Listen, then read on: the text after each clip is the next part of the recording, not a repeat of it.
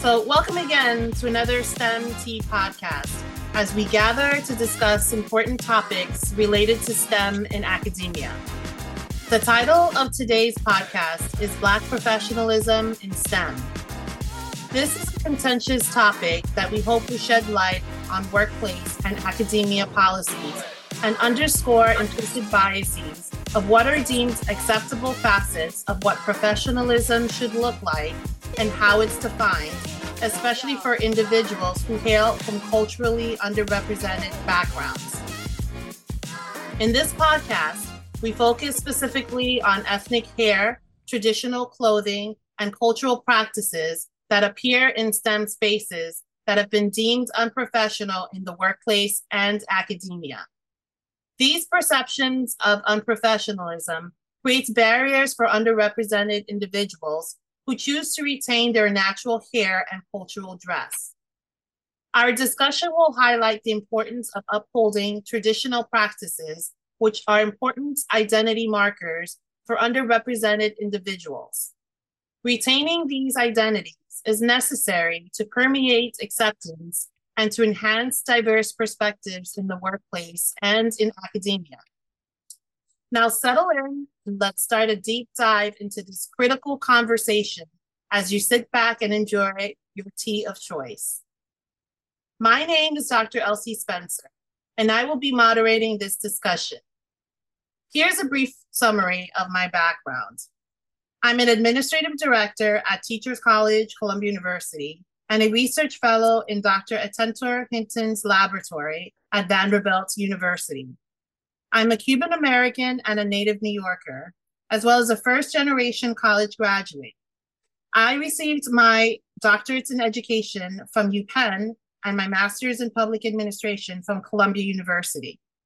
My passion and expertise traverse higher education, specifically diversity and equity initiatives, and promoting inclusion in academia. I'm also a powerful advocate for community initiatives and collaborations to improve the educational outcomes of underserved populations, specifically BIPOC faculty and students. I also sit on various subcommittees at Teachers College that promote DEI programming and gauge the effectiveness of current policies and strategies affecting BIPOCs and institutional culture overall. In this podcast, we are joined by our panelists and co-authors of Black Professionalism in STEM, Drs. Haysetta Schuler, Maria Namwanje, and Ms. Ella Ajay-Sowa, who will share their perspectives as faculty and graduate students in higher education on this topic. Our first panelist is Dr. Schuler. Dr. Schuler is not only a student advocate, a diversity and equity and inclusion consultant, a STEM mentor, and IO psychologist, but she's also a certified Lean Six Sigma Green Belt professional. Dr. Schuler has mentored more than 250 undergraduates, over 100 graduates and medical residents, and more than 750 middle and high school students in STEM education and DEI consulting. Currently, she serves as a member of the Winston-Salem Budget Committee, conducting studies and evaluating city services while implementing strategies to turn around underperforming departments. As a mentor, Dr. Schuler enjoys watching marginalized students blossom into successful STEM leaders. She produces long-lasting results with students, colleagues, and clients due to her skills. Over 20 DEI articles have been published by Dr. Schuler and her cohorts of junior STEM faculty and postdocs in the last 2 years. We also have with us Dr. Namwanje. Dr. Namwanje is a clinical genomic scientist at St. Jude Children's Research Hospital in Memphis, Tennessee. She has spent the last 10 years researching the genetics of obesity and has recently pivoted to clinical diagnostics of pediatric cancers. In addition to her research program, she's passionate about STEM educational outreach to promote diversity in academia and in industry. And last but not least, we have Emma Ajay-Sowa, who is a third-year PhD candidate at the University of Rochester Medical School. She obtained her bachelor's degree in Ghana, after which she moved to Arizona State University to complete an accelerated master's degree program in biomedical engineering as a MasterCard scholar. Her current research focuses on using peptide functionalized nanoparticles as a drug delivery system to improve musculoskeletal health in tissues like the tendon. So, our first question will be directed to Dr. Schuler. Dr. Schuler, can you give us some contextual background on trichology, inculcation, and Black cultural identity? Sure, I'll be happy to give you the backstory. When the first slaves were brought to the Americas during the slave trade, Africans were known to assimilate to the European standards, including their dress, language, and diet. Consequently, they lost their cultural and tribal identities, including their natural hair. The slaves, remember, were forced to shave not only for hygiene issues related to the channel transportation quarters of the slave ships, but it was also a way to dehumanize them in society. Black people and those from the African diaspora are defined as people and communities that have migrated from Africa since the 15th century. They are more precisely defined as people that was transported during the transatlantic slave trade to the Americas. It was common for Black people to cover their natural hair with headscarves or turbans, formerly known as the tian. During the early 1700s, the Creole women in the state of Louisiana, they were forced to wear these head coverings because of the tian law. This law stipulated that all women from the African diaspora had to cover their natural hair in public and denote them as Black women. But guess what the same slave owners who sanctioned this law, guess what they were doing? They were procreating with their slaves, and children were born from these encounters, and they were known as mulattoes. This is because they were mixed and their skin complexion was often lighter than the regular African, and their hair texture was not similar to those with African roots. Let's define natural hair. It is hair that has not been texturally or chemically altered. This classification began its roots from laws such as the Tian Rule and continues to exist in current policies. There is no doubt that hair relaxers and other follicle paraphernalia have played an important role in the history of the African American hair. Moving forward to today, African American hair continues to be diverse and dynamic. Many individuals choose to embrace their natural hair texture, while others may opt for a variety of protective styles, weaves, wigs, or chemical treatments. The natural hair movement has gained great momentum in the recent years, advocating for the acceptance and celebration of natural Black hair in schools, workplaces, and society at large. Our social media platforms have played a significant role in fostering hair inspiration, sharing tips, and creating supportive communities. The history of African American hair reflects the resilience, creativity, and cultural pride of a community that has faced significant challenges and discrimination. Through their hair practices, African Americans have reclaimed their identity, changed and challenged beauty standards, and embraced their unique heritage, leaving an indelible mark on the cultural landscape of the United States. Thank you, Dr. Schuler, for all of that rich history on ethnic hair and how it played into American history. Now, Ella, this question is for you. Can you elaborate on race-based hair inequities and the ways it detrimentally affects people of color, especially Black women? Yes, sure. So it's documented that Black women are 1.5 times more likely to be recipients of hair discrimination, and they have either been disciplined or fired because they express their hair in its natural forms because they don't conform to HR policy. And this has spawned a legislative act to protect other Black women and other underrepresented minorities in the workplace called the Crown Act. This Crown Act is an acronym which stands for Create a Respectful and Open World for Natural Hair.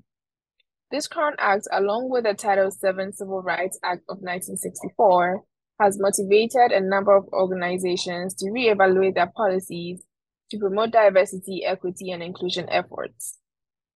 That's great, Ella. This topic is so critical to address, but it only touches the tip of the surface when it comes to systematic and institutionalized racism. Now, Dr. Namwanje, in your opinion, and maybe through your personal lens, why is it so important to look at hair and cultural attire in the workplace? Some may think it's a frivolous topic, but can you elaborate on the importance of this form of expression? This is a topic I can personally relate to. It took me a while to decide on wearing my natural hair or wearing a headscarf at work. There is a need for change because Black culture archetypes exist as extensions of creativity, spirituality, and holistic healing in the African diaspora, such as wearing kangas, bobos, and dashikis. Black culture is very distinct because it's heavily influenced and intersects both American and other global cultures. Natural hair and traditional clothing are very common within our society, yet at times they are countered with ideas of what should be deemed as professional, especially within STEM spaces. It has been proven that self-expression can enhance one's productivity and invites an inclusive and welcoming work and professional environment. The lack of sensitivity and awareness of these challenges that minorities contend with are the reasons why very many professionals with Black identity find unwelcoming environments and barriers to their success within STEM. Thank you, Dr. Namwanje. And Ella, can you elaborate on the kinds of significance attached to these kinds of ethnic hairstyles that Dr. Namwanje just mentioned? Yes, definitely. So ethnic hair or natural hair is a critical component of tradition, community, beauty, and religion, and therefore forms a core part of a person's cultural identity. Ethnic hair can represent different attributes, including various stages of life, marriage, or mourning. For example, box braid patterns, which are very common these days, were previously used to distinguish tribal membership, age, wealth, marital status, social ranking, readiness to have daughters, high priesthood, and even religion. Another good example is that during slavery, braid patterns were used to communicate by mapping escape routes in certain Caribbean islands. Furthermore, certain hairstyles are also associated with a person's religious beliefs. To some Rastafarians, for example, their dreadlocks signify their commitment to living a spiritual and natural lifestyle. So in summary, hairstyles can be used to represent deep-rooted cultural significance, depending on the context within which it's being used and their respective history. That's great. So we are seeing some people and even organizations embracing traditional appearances such as ethnic hair and accepting this form of expression as a means of cultural identity and belonging. However, some organizations and HR departments are defining what are deemed to be quote unquote professional hairstyles. So, Dr. Schuler, how can an HR administrator or an organization overall be inclusive, and how should they define professional? Sure. There are steps that employers can undertake to avoid discrimination against Black hair and attire and create an environment where everyone feels like they're welcome and they have a sense of belonging. To continue to promote the topic of inclusion and respect for cultural and religious identities, we have the following recommendations for employers. First, we recommend that employers conduct a thorough review and revision of appearance and dress policies, such as dress code and grooming, to ensure that they include hairstyles associated with diverse ethnicities, genders, and religions. For example, policies that ban or restrict specific hairstyles such as locks or cornrows should be banned and prohibited, as they prevent inclusion efforts from existing inside the organization. Also, employers who implement policies that prohibit hair length beyond a specific threshold, or even mandate that their employees to alter their hair to comply with the organization's appearance norms, such as the requirement to straighten or relax hair that requires the use of chemicals or heat, should be discouraged. And finally, employers should ensure that grooming and dress code regulations are consistently followed and respectful of diverse cultures. Oh, I absolutely agree. Now, Dr. Namwanje, this question is for you. When is it necessary to have policies in place that curtail how hair or cultural dress is worn on the job? Of course, there are different thresholds for different jobs or environments. Not all jobs or environments are the same, because some require a certain level of safety and hygiene, such as wearing hairnets, hair ties, and helmets. Again, these measures should not be perceived as limiting one's cultural expression, but rather viewed as a policy that befits the type of job or environment where it's required to utilize safety measures. Wow, that's lots of great ideas discussed here. And we hope you all will walk away with ideas of why inclusion in all its forms is needed in STEM. Thanks again to our panelists for such a rich and thought-provoking conversation. It's been great having you all on today's podcast. And I hope that you, our listeners, have also enjoyed this conversation and that you have gained valuable insights from these experts. Please keep your eyes out for our paper to be published soon. There you will find more information on the Crown Act and suggestions for employers to create policies that are inclusive and celebratory of all cultures and traditions. But before we sign off, let's find out what teas our panelists have been drinking during this chat. So, Dr. Schuler, what have you been drinking? Okay, we might be having some technical difficulties with Dr. Schuler. Ella, what type of tea have you been drinking? So I've been sipping on a cold glass of caramel macchiato just because it's hot, but also mostly to satisfy my cravings. Oh, that sounds delicious. And Dr. Namwanje, what tea are you drinking? I'm drinking an ice cold green tea infused with pineapple. So just like everybody else enduring the heat wave, this is really good to get you the little bit of sweetness and chill to keep you cool. That sounds yummy. And Dr. Schuler, now that we have you back, what tea are you sipping right now? Yes, just like my other panelists, I have this tall glass of iced tea. It's a mixture of chai and green tea, and it's very cooling and soothing to my entire body from this extreme heat. I hear you. I too have been drinking an iced tea. It's an Earl Grey that I brewed the night before, and I sort of keep out to let it cool, and I just kind of sip on throughout the day. It keeps me cool and it keeps me focused. And just tea in general has just kind of been the sort of beverage of choice in this heat and just all the work that we try to get through on an everyday basis. So again, thanks again to our panelists and for joining in our STEM Tea podcast. Everyone can find us on Twitter on our following handles. So Dr. Schuler can be found at P Strengthen. My Twitter handle is at Elsie La Cubana. Ella's Twitter is at EASA_ME. And Dr. Namujay's is at MNAMWANJE_PhD. Thanks again and stay well, my friends.